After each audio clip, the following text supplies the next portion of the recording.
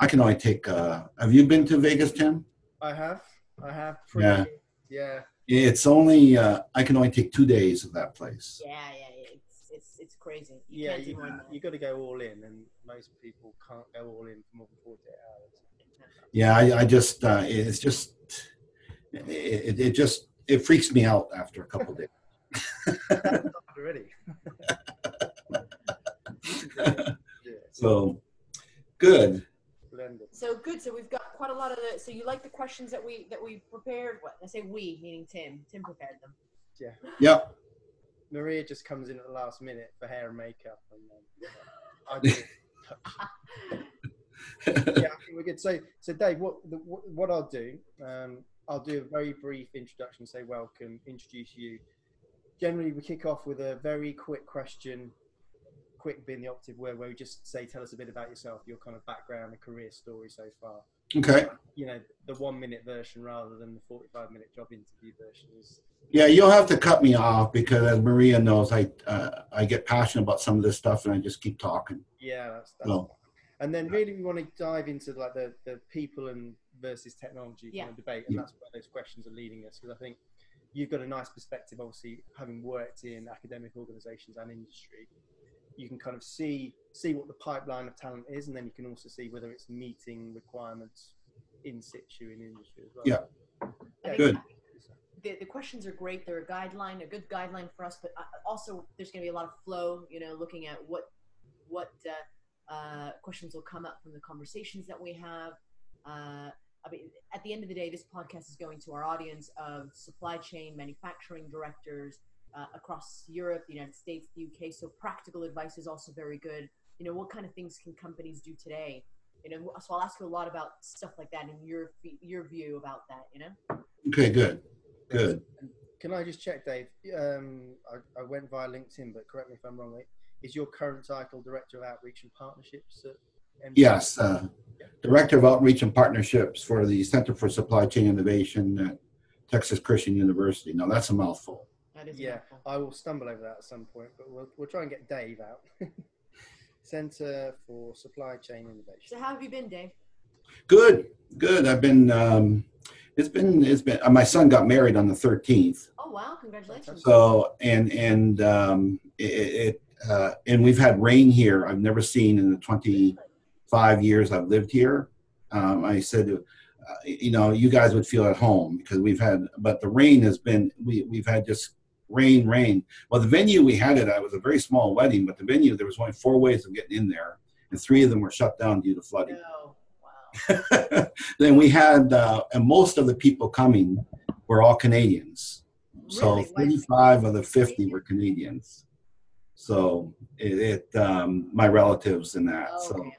All right. and friends, and so it was, mobile devices are really nice because I was able to send all the mass text and say, take this route. Yeah. But it was beautiful. And then they went to Iceland for their honeymoon. Oh, that's very cool. That's really nice. Yeah, they really enjoyed it. So, other than that, just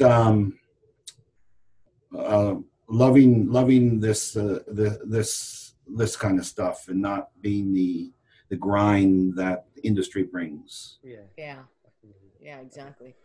Yeah. Right. Okay, doke. So I'll kick off by introducing us and you. I'll ask that first question around career, and then we'll jump into these questions. Bear in mind, Maria, I haven't divvied these up like we normally do, so she'll try and talk over me, and we capture on camera Maria apologising for talking over someone. I've only ever happened before. No. Please. So yeah, we're good. Okay. One slurp of coffee, and off we go. Hi, welcome to this week's show. Our guest today is Dave Malenfant, who's Director of Outreach and Partnerships at the Center for Supply Chain Innovation at Texas Christian University. Dave, welcome. Thank you very much, Tim. Thanks, Maria. And it's a pleasure to be here. Thanks for giving me the opportunity. You're very welcome. So we've got some interesting topics to get into in detail and some of your kind of personal passions and interests. Before we get down to those, maybe you could tell us a bit about your career story so far. Yeah. So I started. I've been in industry for about 40 years. and most of my entire career was in operations and supply chain. I would say almost all of it's been in supply chain and all the aspects of supply chain. I decided to retire in 2014 and got the excellent opportunity to come here at TCU and help them build the talent of the future in the Center for Supply Chain Innovation. And then maybe later on in our discussion, I'll talk about, well, how did I get involved with TCU? Because I never went to TCU, of course. I was born and raised in Canada and moved to the United States in '93, but and enjoyed an excellent career. But here I am with the ability to give back. Fantastic. And I think where we're interested in taking this conversation today, I guess, is an area that combines your history and your interests and your background, which is namely around what's happening in industry around technology and digital transformation, things like that. And then also, obviously, with your perspective now from the academia organization side, what's the supply of talent coming into the industry? Is industry geared up with the skills and the structures and this kind of stuff? So I think that kind of sweet spot between industry and talent and academia is a nice one to explore. We've done quite a lot of, and you'll see through some of our podcasts that we do quite a lot with regards to technology. We talk a lot about tech, but I think that there's a very big missing part here, which is the skills needed to implement technology within an organization. And I think that's what we'd like to talk to you about as well. Yeah, and I want to, I'm a little bit disturbed about how much people are talking about technology from a digital supply chain. Yeah. And it seems that all we're talking about is blockchain, artificial intelligence, machine learning, and drones. And we're talking about the technology. And it concerns me because technology should be an enabler in a business and not the primary focus. Yeah. And I think what's happening right now in business is that they are so focused on the technology that they're forgetting about the people. And guess what's happening? Their processes are breaking. And so I have to pull back and say it's all about the people, processes, then the technology. Yeah. The people and having the right people in the right place with the right skill sets to build those processes to enable the digitization of the supply chain. Then we can talk about technology. And unfortunately, and I'm seeing this across the board, it's backwards. And we've got to start fixing that, if you know what I mean. Completely. I think everything that you read about nowadays, if you Google supply chain or manufacturing, you'll see tons of articles about disruptive technology. You'll see tons of things about different types of tech, with robotics, with AI, cognitive, which is great, which is fantastic, and it really is an exciting time, isn't it, for the industry? Yeah. But where does that leave the people? Is this something that's going to, we talk a lot about, we've had sessions about whether or not tech is going to replace people. That's not necessarily something that's going to happen in the immediate future anyway. So how do people prepare, or how do businesses prepare for technology? I do not believe in the digital transformation of supply chain that people will be eliminated. I mean, that's just a fallacy. Yeah. But I do think that the skill sets are going to change. Let's take a warehouse operation where we have a lot of pickers. Yes, that's going to change. That will probably won't need those pickers. Yeah. But guess what we're going to need? We're going to need analysts and supply chain analysts who are really honed in the skill of data analytics. And so we're seeing this transformation of the skill sets that's going to be required to make the supply chain work. And so we can live in harmony with the technology. Again, technology is an enabler, not a replacer. And so if you build your processes properly and those repeatable processes that are susceptible to high error rates, yes, we need to replace the people that do those transactions with technology. But then the people need to understand what are the analytics telling me and using that to forward the business. Does that make sense? Yeah, I mean, completely. Absolutely. And I was wondering about what you just described, the shift from a very kind of conventional logistics skill set and mindset in supply chain towards this more data-driven approach. I want to break that down a little bit and ask, where do you think the industry is now in terms of having those skills what is needed if potentially there aren't the right skills or in the right number to enable some of these technologies to start to take hold, and then what can we do about it?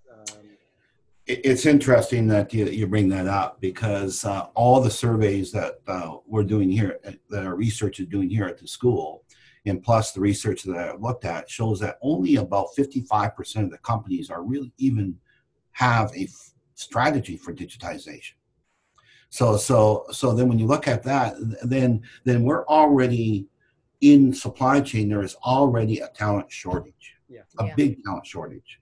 For every last year, it was for every 3 positions, there was only 1 person to fill it. A latest survey has come out that by the end of this year, for every 9 open positions, there will only be 2 people to fill it.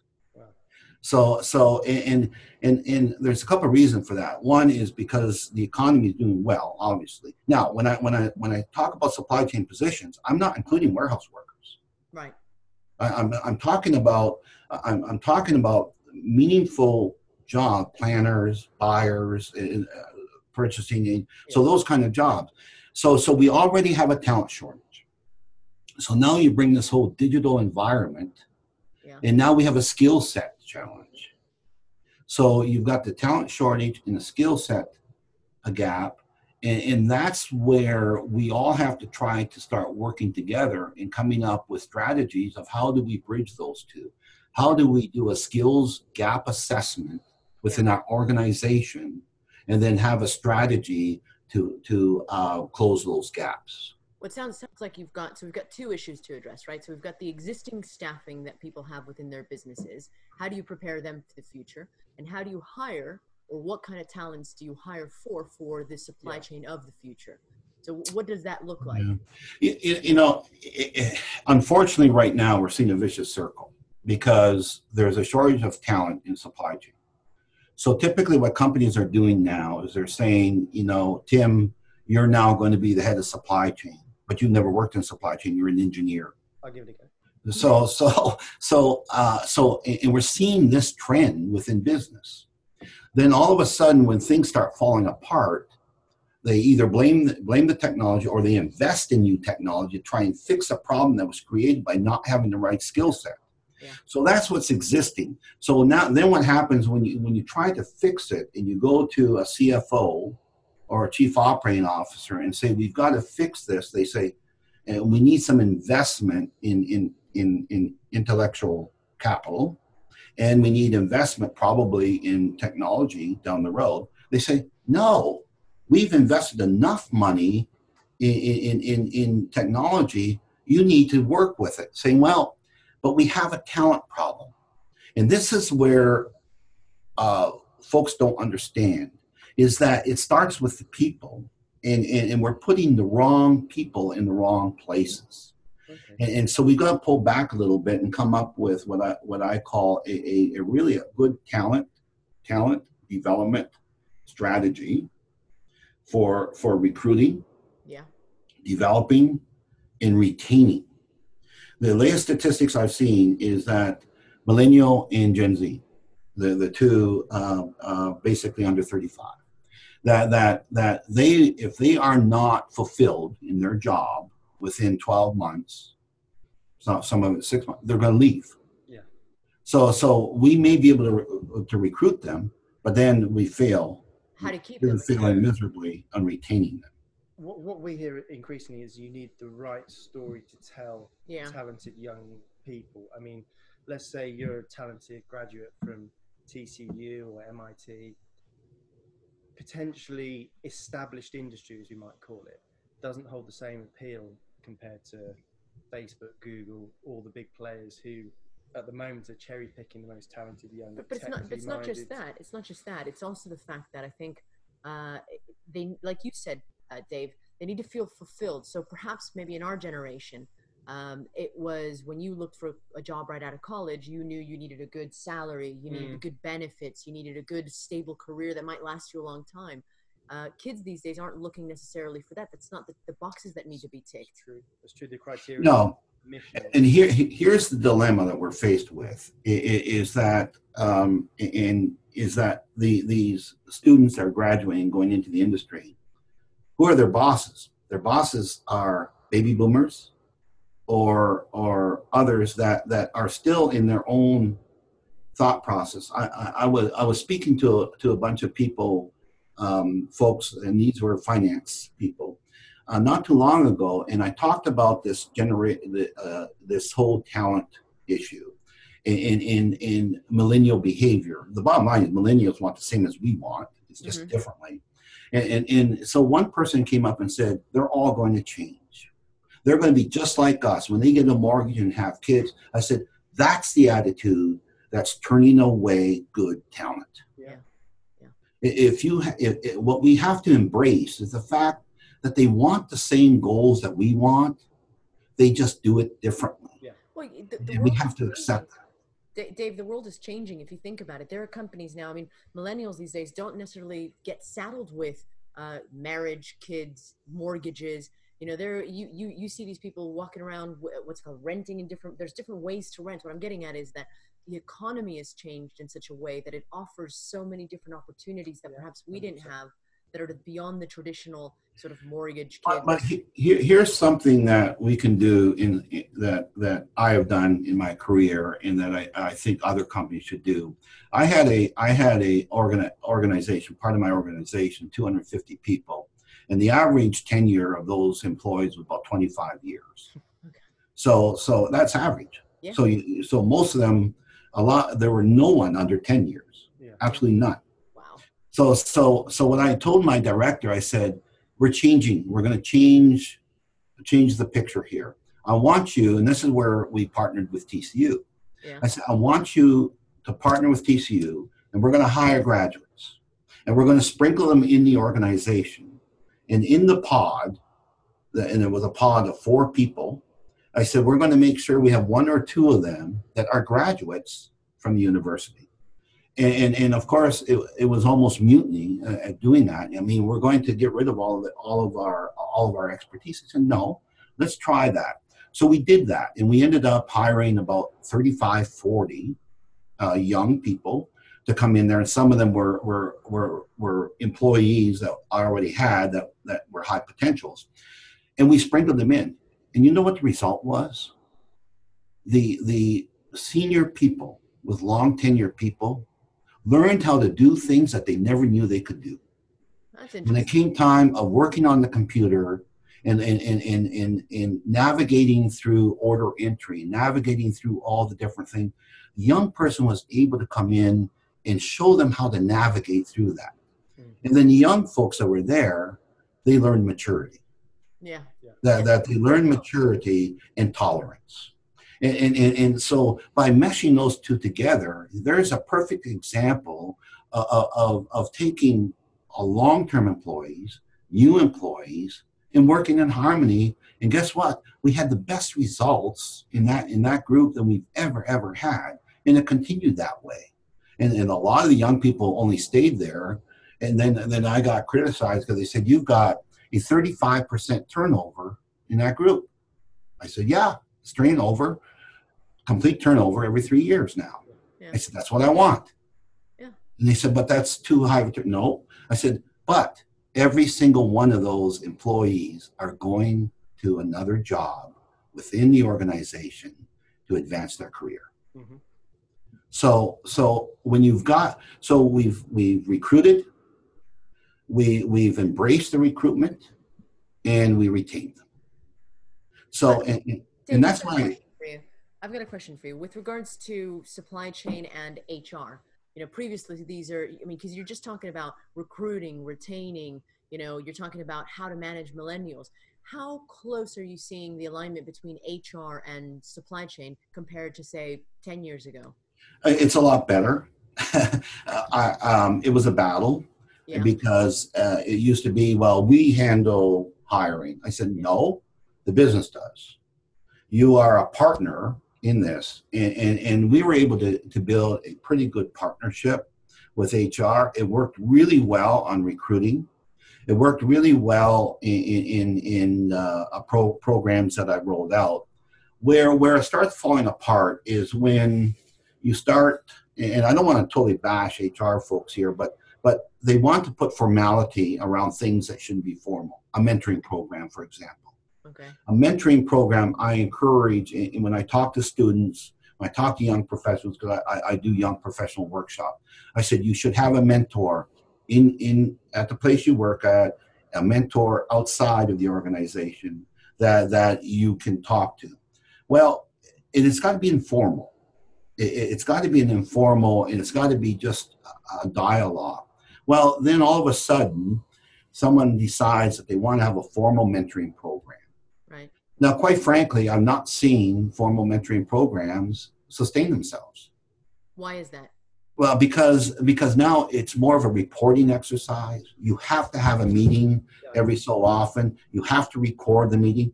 And I'm saying, no, I'm here and I mentor about 5 or 6 young people around the world, believe it or not. I've got one in Europe, one in Asia, and one in Canada, and a few here. And I'm here when you need me. I'm not, and every once in a while I'll shoot them an email and say, how are you doing? If I don't hear from them, fine. But when you have a formal program, they say, well, no, you've got to meet every month. You've got to document that meeting. What are the takeaways? When's your next meeting? No, I'm sorry, but I think becomes too rigid. Becomes too rigid, doesn't it? Yeah, it's too rigid in millennials, believe it or not. Yeah. In younger folks, they don't like that. Yeah. They love flexibility. Yeah. And they love flexibility. Sorry. I'm sorry. I was going to say, what's your experience in how much of this kind of thing is going on at the moment? Sounds like lots of these kind of schemes get kicked off and then fall by the wayside. Do you think the profession generally, and I know it's a broad term, is good at nurturing and sort of taking younger, talented people under their wings and bringing them on, or do they still see it as a more sort of transactional relationship where it's, you have the skills I need, we'll pay you, and there it's left? I think it's mixed, Tim. I think, when you start looking at the digital transformation of supply chain, and I look at the 5 stages and where you're at in those stages, and the winners, the companies that really are looking, are integrated, and they're embracing their talent, and they've got a good, robust talent management program, and the leaders, the results in those companies tend to be higher than companies that are not doing that. Right. And it's not industry specific either. I think across all industries, you've got those companies that are really, really focusing on how am I going to build my intellectual capital, my talent, in order to manage this transformation, are going to continue to be more successful than the others. Look, you can just look at some of the retail, and you can go back on the way that the retail is embracing new behaviors, and those who are really embracing it are now becoming very successful. Mm-hmm. The others that have not are obviously left behind. It goes back to, I tell companies all the time, who's your customer? And they'll say, and I said, your customer is not the baby boomer, even though they still got a lot of buying power. I mean, your customer is the millennials and others. Yeah. So who is your future employees? The fact of the matter is that you still have a mass exodus of senior leaders in companies, yeah, especially in supply chain. Yeah. We've got senior leaders because they're over 50 years old. And so when they hit 55 or 60, they're leaving. Yeah, we've got an aging workforce, don't we? That's absolutely. And even in supply chain is pretty bad. And so we don't have that succession of future leaders coming through because we're so far behind. And I'll give you an example that if you really think people, and you're always thinking people, and that's how I engaged with TCU 16 years ago, because I had a talent problem and I was thinking people. I had a young person we hired from Staples, which is a office supply company here in the United States, and he was an analyst. And I'm a firm believer, a supply chain leader, you have to spend 75% of your time on people, seeing your people, talking to them. So it used to drive my assistant crazy. I'd be gone for 2 hours because I'm around talking to people. So I went to this one individual. I just sat down and just chatted with him. So I came back and spoke to his boss. I said, there is a talent that's being wasted. Right. He has got, and he was an analyst, just an analyst sitting there, individual contributor. I said, we've got to put him on a fast track. I'll fast forward for the interest of time. So I implemented what I call a rotational assignment program, put him in that program, and he elevated from that analyst to a chief operating officer for a company in a span of 10 years. Wow. And so now, if we just take that model and look at where is our high potential talent. But you know what the problem is in supply chain? We're tactical people. We're tactical people.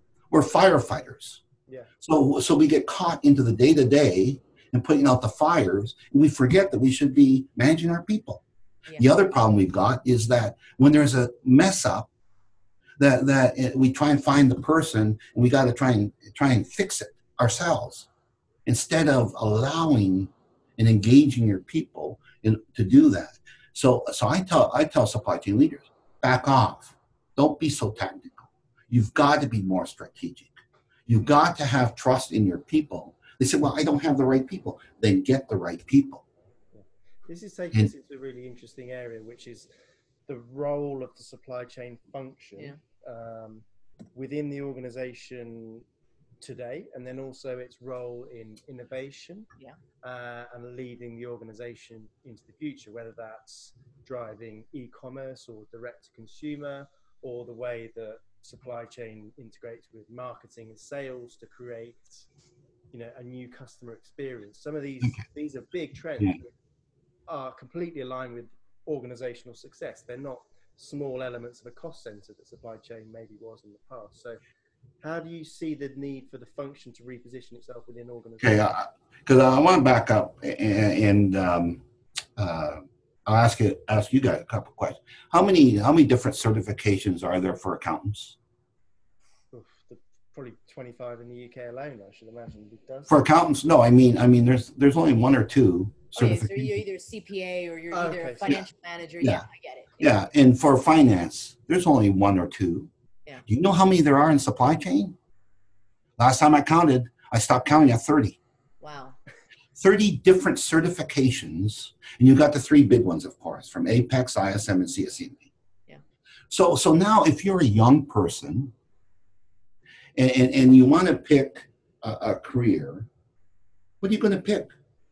No one knows. I mean, we did a survey of 250 supply chain executives and asked them to define supply chain. Do you know how many answers we got?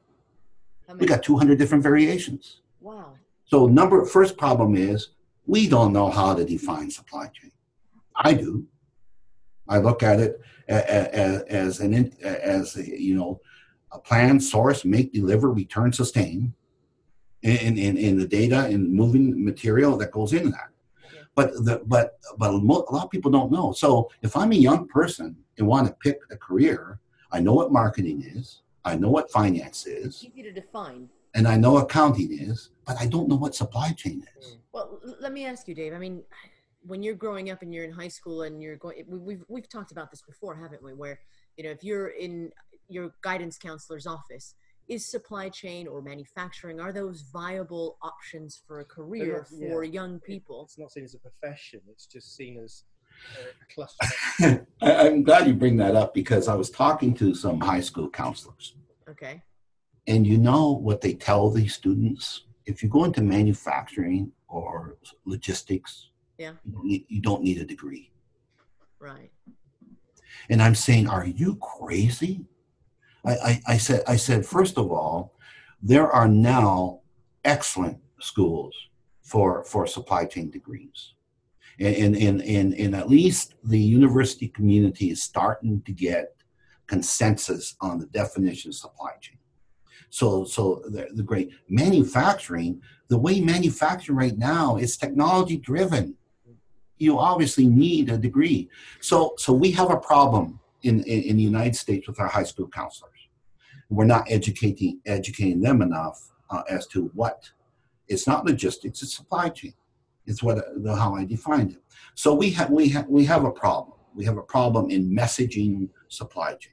Yeah. When I meet with students and I meet with freshmen, and we have this camp where all the open house where all of the freshmen and their parents come in, and I put up a booth on supply chain. And so I asked the parents, I said, are you thinking about supply chain major? They said, well, we don't know what it is. Mm-hmm. I said, did you buy anything lately? They say, yes. I said, everything that goes behind that is supply chain, including the data. Plus the fact is that I can guarantee you're going to have a job when you get your degree because we have a shortage. Now, if you get your supply chain degree along with your BIS degree, double major, you're guaranteed 150% of getting a job. Mm-hmm. You can't say that in the others. So that's interesting that you because we're talking about hiring people into supply chain. So we have an image problem that's got to be dealt with. Yes. In terms of the image of supply chain as a job in and of itself. Then you've got perhaps maybe hiring issues at the companies themselves where they maybe do you think they realize that they need young people into the new supply chain? That's one question. The next question is, have they defined, or is there a way to define what the new role of supply chain looks like? So do you want more data science people? Do you want people with more analytics skills? Yeah, a couple things on that is, first of all, there are some companies, progressive companies, that really understand that they need younger people in their organization. Yeah. Let me talk a little bit about the 3PL, third-party logistics. And I'm working with about 5 or 6. I've got two of them right now that hire a lot of our students. Okay. Not only do they hire them, but they put them on rotational, and they understand. And guess where those two companies are relative to the competition? They're going up. Yeah. So there are companies across various industries that are seeing the need to really partner with universities and hire young graduates. But that itself is not going to solve the problem because there's too many gaps. So now you've got to go to young professionals that have 2 to 5 years experience. And this is where, if they don't want to go back to school to get a supply chain degree, this is where the certifications come in handy. But going after them and embracing them to bring them into the supply chain organization, understanding that the skill sets that are now required is still going to be those soft skills. I always believe that in supply chain, it's the soft skills that exceed the technical. I tell folks all the time, I can teach the technical. I can teach that, but I cannot teach you your attitude and some of the leadership skills. I'll give you an example. I pulled a person out that worked 25 years in research and development that couldn't even spell supply chain. and moved her over and put her as global head of my sales and operational planning process. A remarkable success. I paid for her to go back, get her executive MBA. Her and I spent a lot of time on talking about, what does this mean? What's the sales and operational planning process? What's this? And did exceptionally well. And she moved on to greater things. So from a skill set standpoint, if you're looking at future supply chain leaders, it's more on communication, relationship building, collaboration, trust. Trust to me is the number one thing. The ability to get things done through others, and a very high learning agility. And what I mean by learning agility is your political agility, being able to navigate through because supply chain people, when something goes wrong, it's always supply chain. Mm. So you've got to be able to navigate through that. Results agility, that your results are going to exceed what the company wants all the time. Your people agility, understanding cultural sensitivity, understanding that you're going to have different people from different cultures. You're going to have different behaviors. You're going to have some that are going to be really good, some that are going to be really bad. And how do you do that? And your change agility. Are you able to facilitate change? I tell people all the time, I said in supply chain, you've got to have the philosophy. If it isn't broken, you break it, fix it, and break it again. Okay. Because it's got to be a theory and a philosophy of continuous improvement. So if we're going to go down the digitization of your supply chain, what's got to change? Your processes have to change. And if you don't change your processes and you just bring new technology in there, you're going to fail. Well, that's where you get a lot of companies with shelfware that end up spending tons of money on new tech, and they just sit on a shelf somewhere, or create legacy systems that perhaps don't work, because this is what we're talking about. The processes are broken, the people are broken, but hey, you got shiny new tech. I spoke to a guy who was working in 3D printing, funny enough, and he would go into organizations and he would see coffee rings on top of the 3D printing units because they basically bought an expensive coffee table. They didn't know what to do with it. They bought it because it seemed like a good idea. It wasn't integrated into their strategy. They didn't have any kind of long-term plans. And you can see this pitfall opening up for lots of organizations. So here's the challenge, Dave, though. We keep talking about hiring millennials and bringing millennials in, but maybe the problem also lies with management today. I mean, what you pointed out is a fantastic way to try to get more out of your existing people and have that sort of agility. What is being done, or is anything being done to address existing management structures today? Well, you have to get out of the way. They have to get out of the way. I retired in 2014. I got out of the way. Yeah. I mean, at some point in time in your career, you become a blocker. Yeah. You're the blocker and being able to progress in the organization. But what companies do with supply chain execs, like they do with all their executives, they handcuff them. They make it difficult for them to leave. But you got to get out of the way, and you've got to have the tenacity and the courage. Courage is another thing you've got to have as a supply chain leader, of making those tough decisions, saying you are a blocker. Yeah. I'll give you another example. I had a director that his organization, it sucked. I mean, it did not. I mean, and I put it in his review. I said, yeah, it is. It's a technical. I said, you have a terrible organization. I mean, the people have been there forever. They're caught in their own ways. We can't seem to get change in there. Oh, my goodness, he was so upset. And he's a baby boomer. And he's older than I am. And within 8 months, he flipped his organization. Wow. It became the most progressive, fast-moving organization. Then he said, now it's time for me to get out of the way. And now he moved out of the way, and he's, 67 years old, and moved in and turned the reins over to a 36-year-old. Wow. But how do you make everyone make that same leap? That's one of the challenges, right? Not everyone's as self-aware, maybe. I think there's also an element of, we talk about how the C-level is the one that's driving digital transformation at the moment, right? So the C-suite is the one that's really pushing that. But I think probably they're looking for sort of a silver bullet type of solution, aren't they? And that's usually behind tech, because they're not willing to make the spend on fixing the processes, right? Yeah, we spoke. Here's the error, I think. Yes, you're right. C-suite is driving digital transformation. And so they hire one of the big consulting companies, come in and say, give me a roadmap for digital transformation. And then all of a sudden, they don't do a people skill assessment, gap assessment. They don't do a process. I'm still seeing this, Tim and Maria, in ERP implementations. Wow. Where they don't look at their processes. And they wedge it in, and then you blame the technology for failing. I say, it's not the technology, it's your processes. But then I go back from the beginning of this. It's people. The people build the processes. Yeah. Guess what happens if people leave? The processes break. Yeah. Unless you have enabling technology to keep those processes running.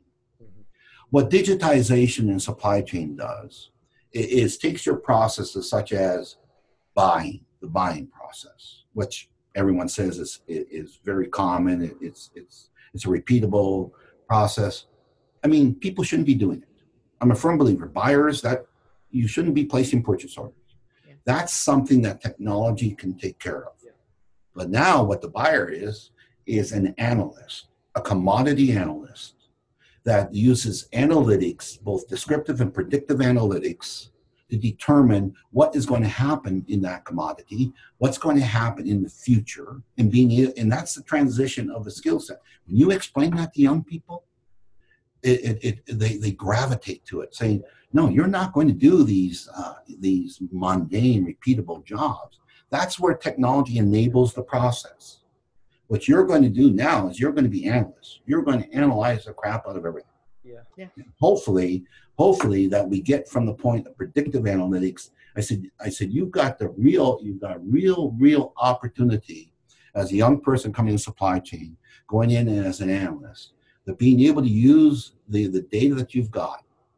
And we're now going to edge computing, which means everything is really, really coming fast. Yeah. And you're going to be able to take that, and you know what? You're going to be able to prescribe solutions. You're going to be able to turn those predictive analytics into prescriptive analytics, and you're going to be a change agent for the company. Mm-hmm. Well, I love that. I love it. I think, I think the way that you're describing it right now is perhaps a way that companies can use to repackage how supply chain is viewed as a potential career opportunity. Yeah. If you're talking about, you're going to be predicting the future, you're going to be the person that delights millions of customers because you're the guy that makes sure that the product is in stock on Amazon, is in stock on the e-commerce platform, that gets it to them within. But that's incredible. And not only that, but now you're going to be in a position that there's over 220 disasters that happen every year that impacts the supply chain to a cost globally of about $285 billion in disruption due to natural disasters. Well, now, I'm saying this whole area of risk mitigation, supply chain risk, isn't it? But, people don't like talking about, but I say, can you imagine having an analyst, being the analyst that's using a technology such as ESRI or geolocating technology to help you make decisions on how to reroute freight or reroute your supply chain? Oh my goodness, and being able to look at a dashboard and being able to move it around, that's exciting. It's sexy now. Supply chain now is sexy. Yeah. And we could never say that before. But here's the problem. It's fear. Yeah. In organizations, it's the fear of change, because we're talking about this technology, digitization, blockchain, and on blockchain, my head is blowing up from all this blockchain. And it's fear that everyone thinks their job is going to be eliminated. Well, everyone thinks their jobs are going to be eliminated. It's not just fear of the jobs are going to be changed or whatever, or eliminated completely. It's also the fact that silver bullet thing again, that this is the answer. This is the holy grail that's going to solve all my supply chain woes. It means nothing. There is no point in implementing any of that stuff if you don't address the fundamental issues. We had a conversation last week, and someone made reference to the Airline Magazine School of Management, which is a senior member of the organization gets pitched with a technology or some magic solution, and they parachute it into the organization without working it into the culture or the change management or making sure the people are aligned to it. And lo and behold, it doesn't work. So this whole idea now of supply chain integrating throughout the organization with every function it's got to be critical to success. Yeah, and I do believe that so if you from an organizational design perspective, that I believe in global governance, local execution. Okay. So from a supply chain standpoint, that you've got to make sure that your processes are as global as possible, but the executing of those processes need to be done by region. Shipping to Indiana in the U.S. is quite different than shipping to India. Yeah. The market in UK is substantially different than the market in even France. Yeah. So the way you execute the global governance is going to differ between each company. That's important to understand. But a lot of people say we're going to, and this is where the caution is on this embedding supply chain in the organizations. If you embed the supply chain within different organizations, you still have the functional silos. And then the supply chain becomes part of that functional silo. Supply chain is the only function that has to look at the business horizontally. Okay. And so when you have to look at it horizontally, you've got to have that global governance, but you've got to allow them to execute. The customers are different in UK than the United States. The customers are different in France, or customers are different in Italy, and customers certainly are different in Asia. So because what you should be doing is everything should be done for the customer, but the processes fundamentally don't change. It's the execution of the process, if that makes sense to you. Then the technology needs to enable those processes. Now, my supply chain people embedded within the different organizations, what are they? They're analysts. They are now analyzing the local market, looking at the descriptive analytics, which is historical, looking at my predictive analytics, and now looking at what can I do in the future, and transmitting that electronically into a global dashboard that I can sit here as a senior leader in the C-suite and say, you know, in UK, that here's some areas of opportunity in our in some of the inefficiencies that we can fix by doing a couple things. Here is in India where we can fix a couple things. So what happens is your supply chain people become analysts to look at inefficiencies in the supply chain. It's the Herbie effect, if you ever read The Goal, that your supply chain is only as good as the weakest link. Yeah. There's always a weakest link. That's when I say, if it isn't broken, break it. Always find the weakest link. Fix the weakest link and move on. That's what supply chain skill sets are going to be in the future.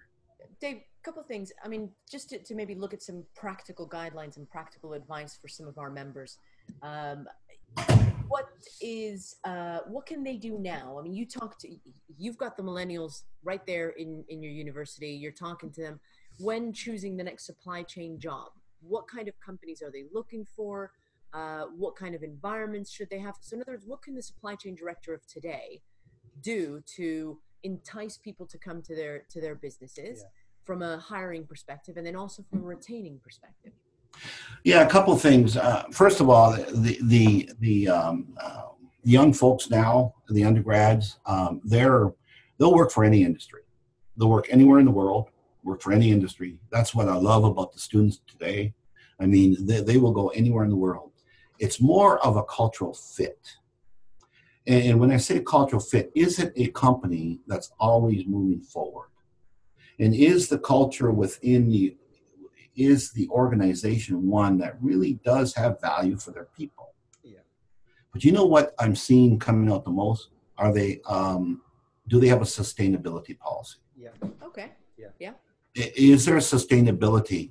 What we're seeing buying behaviors of millennials, and by the way, millennials don't like that term, but anyhow, of people under 35 or in 30, 35, their buying behaviors, they're not as price sensitive as we think they are. But if they know that it's been made with clean resources, they'll spend more money on that. Without child labor, then they'll buy it. So my communication to them is saying, okay, I said, and that's part of my definition of supply chain is all the way the supplier's supplier to the customer's customer, and everything in between. Yeah. So in order for companies to attract that, they've got to have this culture, first of all, that they're going to accept change, that they're not rigid they want flexible work hours. They can accomplish more in 2 hours than what you and I can do in 4 or 5. Yeah. And that's just a matter of fact. And because we do busy work, they just get on to it. And so having an environment where they're accepted, mm-hmm. that if they want to have a mentor, that's easy to get a mentor, that there's some flexibility paid time off and stuff like that. They'll put the hours in, but having that flexibility and just the work environment, is it? They work very well, by the way, in an open environment where there's no offices. It doesn't bother them at all. And so that becomes really, it's more the social atmosphere becomes for what we've heard increasingly is that they would describe that as what's the story you're telling to people coming potentially wanting to join your company. Don't think so much around job descriptions and tasks and outcomes. Those are all going to be there, of course, but that's not the way you go to market to attract young talent. You need a mission statement, you need a narrative that sits behind that. And it might sound slightly sort of nebulous, but actually those are fundamental parts of a company anyway. If your company doesn't have a sustainability policy, then something's probably not right there. So it can be a driver to kind of get certain aspects of the company culture. But what's even more important is where can I be in 2 years? So what skills can you get? What can I acquire in those 2 years? What am I going to get out? Because what you're saying is that to some degree, their lifespan within a company may be short. Their contribution may be great, but equally they want to take something out of that. And I think maybe that's something that employers need to look at too. Yeah. Our older mentality is to hire someone to be there with you for 10, 15 years. I can remember, probably 10 years ago, if you were in a job for less than 2 years, it was frowned upon. Like a black mark on your kind of resume, right? We are seeing that the younger folks have very low tolerance for office politics. And so if the office politics gets severe, and every office has politics, I mean, you can't get around it, they'll leave. Yeah. Yeah. I've experienced it where I've had people leave in some of my organizations. They just decide, I just don't like working here anymore. Until I talked to them and said, no, I just don't. I said, what are you going to do? I said, well, I'm going to travel. But so we've got to understand that what motivates them is a little bit different. I had one person, he had 2 kids and a wife, but just did not like the environment and quit. The other thing is that I think these companies, these long established, large multinational businesses, which is what we're talking about here, that have complicated supply chains, they used to be the best places to work at, right? That's where you aspired to. I want to work at that company or this company because they're going to give me a great career. You've got the firepower. You've got exactly. I mean, you've got stability, right? Mm-hmm. Whereas nowadays you get these disruptive little companies that just start up, or more importantly, you can start up your own company, and you've got, you've got people in the, again, millennial, or however you want to call them, the below 35, that have their own companies where they're in control of their own mission. So these larger companies are having to compete with that. It's interesting. The data is showing that size doesn't matter. Yeah. So those companies that come out of the gate with a very good view, and it's kind of there's a lot of startups. There's people under 35 starting companies. They're digitized right at the beginning. Yeah. They launched digitized. Built around it, yeah. They are taking 25% market share from the competition in that product that they're coming out. So we've got to understand that there are a lot. The big companies are too complex, and they're so complex. It's like moving a mountain, what you can. But I mean, and so there's a philosophy out there that some of these Fortune 100 companies have got to now start starting to go into smaller segments and start looking at themselves in smaller segments and not trying to be a behemoth in the industry, because we're seeing that startup companies, as they come in, they're fully digitized, which means that yes, they've got a lot of investment in technology, but they got robust processes, and they only need 3 people to run it. Yeah, well, see, so they become more economical. Well, that's the other thing that we were talking about previously in terms of where you have employed younger people in your groups before. They've taught the older generation a couple of tricks, right? So how to navigate certain things. Yep. But that's, I think, what they can bring to the table, because there might be supply chain directors now thinking, oh man, do I really want to get into hiring millennials? Do I really want to do all this? Because it sounds like such a headache to have to try to do this with my business. My business is, but yet here's what I was going to say is, if you don't bring these types of people into your business to teach you the agile way of thinking, then they will not be able to teach you the disruptive type of, processes, the disruptive thinking to look at problems in a different way, which will then mean you're less likely to compete against the agile disruptive startups. Would you agree? Yeah, you said something key there, Maria, is disruptive thinking. And we got to start with disruptive thinking. I think that's the phrase you use. And we've got to look at, let's not worry about disruptive technology right now. Yes. What about our disruptive thinking? And in order to get disruptive thinking, you're going to have the right people in the right places. That's where you got to start before you even talk about using disruptive technology.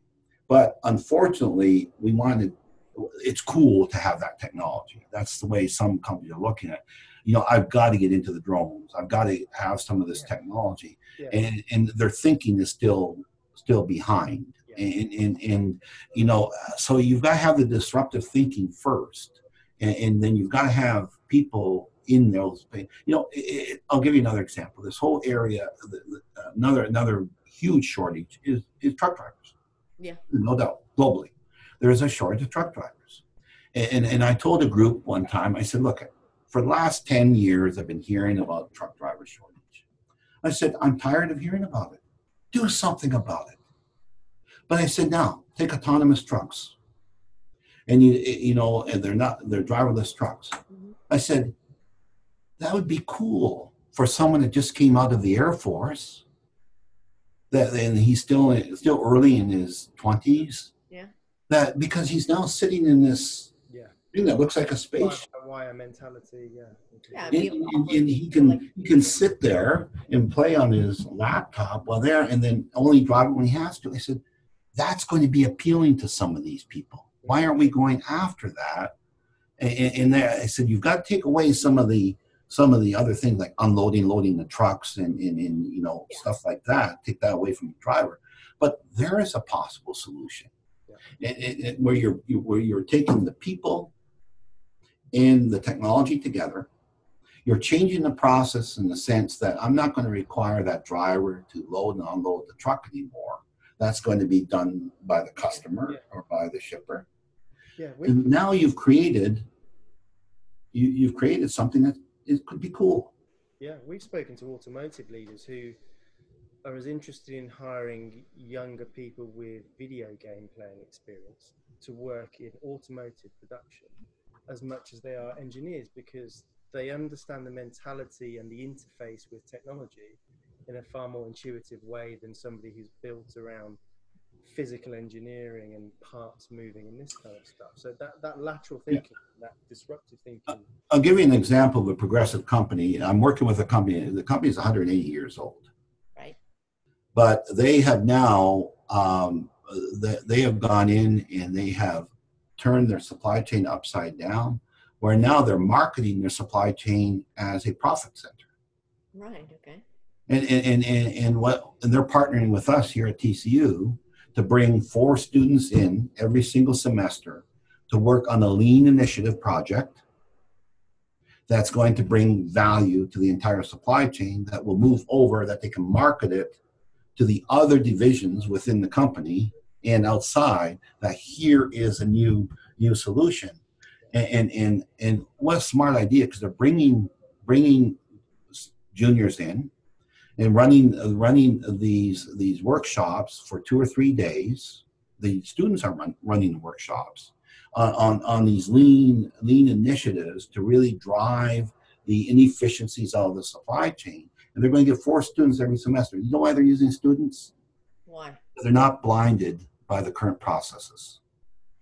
Okay, well, that's a really interesting point that you mentioned. One of the things our members mention all the time is, well, we're big business, we've got legacy systems and processes that have been ingrained in our business for I don't know how many years.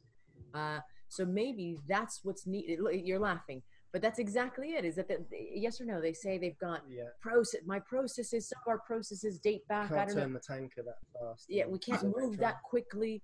But that agile thinking, that disruptive thinking, is what's needed. But yet they're going to have a culture in their business to welcome that kind of thinking, because you also and I don't buy any of this. You know, we've got these legacy processes, we got these legacy systems, and you know that's the only way that's going. It had, you know, it's been working. You know, why do anything with it? It's been working. You know, I say to that. I said, well, then maybe we should have listened to Henry Ford and said, yes, you can have any color as long as it's black. Yeah. With that mentality. Yeah. Or we look at new processes and throw out the legacy processes, throw out the legacy systems. Is it painful? Absolutely. Change is very painful. It's scary and it's painful. But if we don't change, I tell folks, I tell students, I said change is the only constant we have. The supply chain you see today is going to be 180 degrees different next year at this time. So and therefore, the skills that you need have to come from people that are agile enough to adapt to that kind of change. Exactly.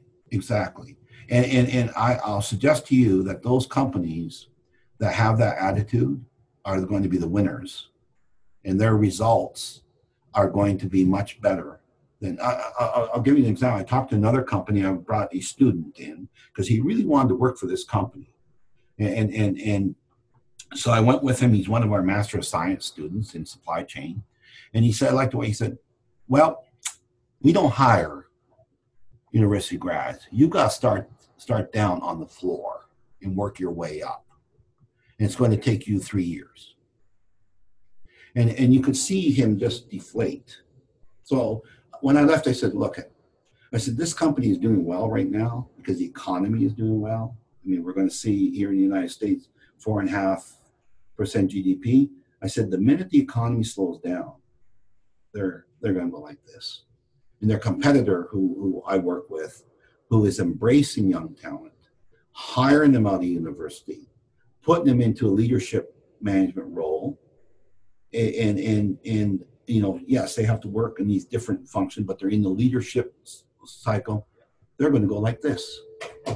But when you still compare the growth of this company that said, no, you know, you got it there, and the growth of this company is still quite different. And the people we were talking to, you know, they've been with the company 30 years. It's ingrained in their mind. This is the way I did it. Exactly. That's the way everyone else has to do it. Baloney.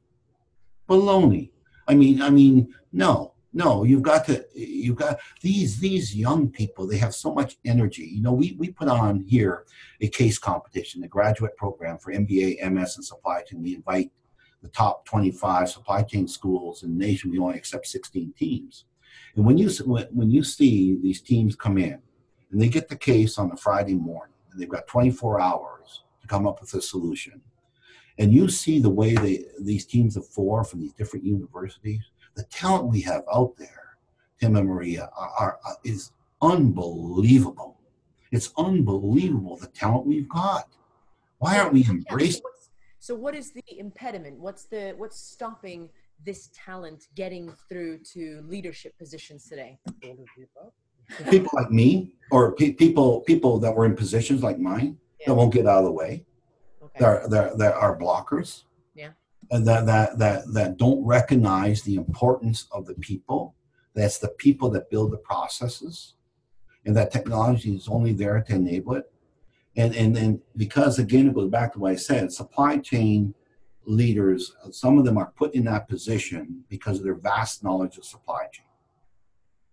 One of the things I also did with my leadership team, and it would frustrate them, I'd rotate them, put them in an area that they knew nothing about, and they'd be very successful. And the reason why I did that is because, again, it's not, you can teach the technical.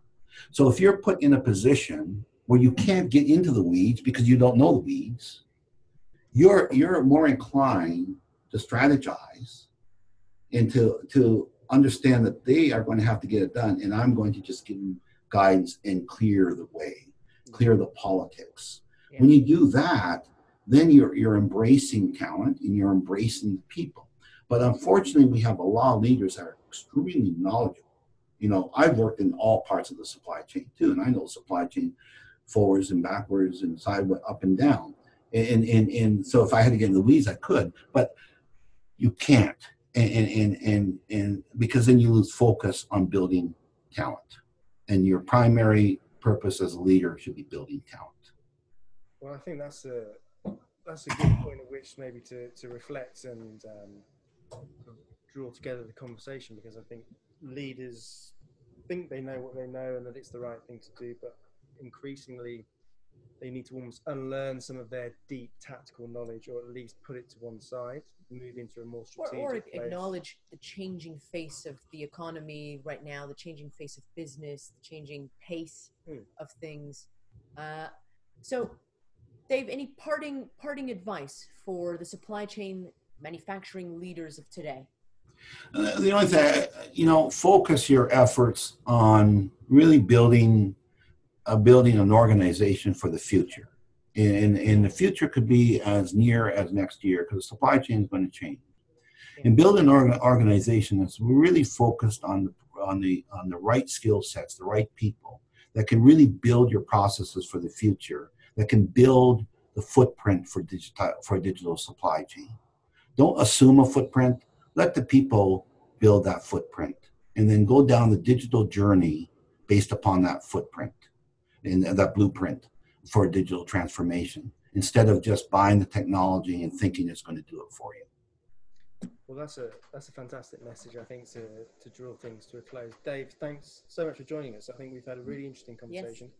Some interesting philosophical ideas, some practical ideas, some looks at the future and the present day. I think we've solved the world's problems, to be honest, in this segment. What do you think? I think we have. Come close to it anyway. Yeah, absolutely. Well, thank you very much, Dave, for this. Hopefully, I'm sure we'll catch you very soon. Yeah, thank you. Take care now. Bye. Okay. Great. I think that was good. What